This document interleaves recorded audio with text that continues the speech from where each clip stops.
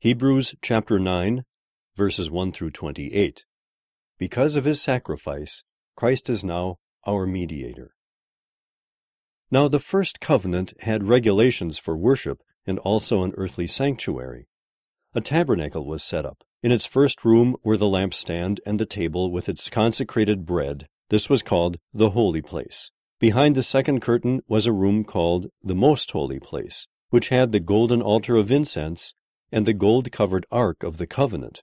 This ark contained the gold jar of manna, Aaron's staff that had budded, and the stone tablets of the covenant.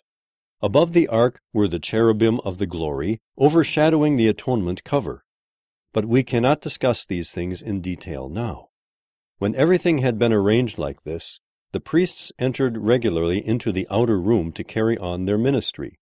But only the high priest entered the inner room, and that only once a year, and never without blood, which he offered for himself and for the sins the people had committed in ignorance. The Holy Spirit was showing by this that the way into the most holy place had not yet been disclosed, as long as the first tabernacle was still functioning. This is an illustration for the present time, indicating that the gifts and sacrifices being offered were not able to clear the conscience of the worshipper. They are only a matter of food and drink and various ceremonial washings, external regulations applying until the time of the new order. But when Christ came as high priest of the good things that are now already here, he went through the greater and more perfect tabernacle that is not made with human hands, that is to say, is not a part of this creation. He did not enter by means of the blood of goats and calves, but he entered the most holy place once for all by his own blood, thus obtaining eternal redemption. The blood of goats and bulls and the ashes of a heifer sprinkled on those who are ceremonially unclean sanctify them so that they are outwardly clean. How much more, then, will the blood of Christ, who through the eternal Spirit offered himself unblemished to God, cleanse our consciences from acts that lead to death, so that we may serve the living God? For this reason, Christ is the mediator of a new covenant, that those who are called may receive the promised eternal inheritance, now that he has died as a ransom to set them free from the sins committed under the first covenant.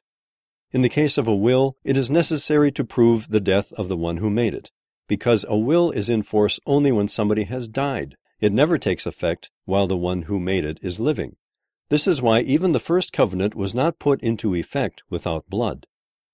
When Moses had proclaimed every command of the law to all the people, he took the blood of calves, together with water, scarlet wool, and branches of hyssop, and sprinkled the scroll and all the people. He said, "This is the blood of the covenant which God has commanded you to keep." In the same way, he sprinkled with the blood both the tabernacle and everything used in its ceremonies.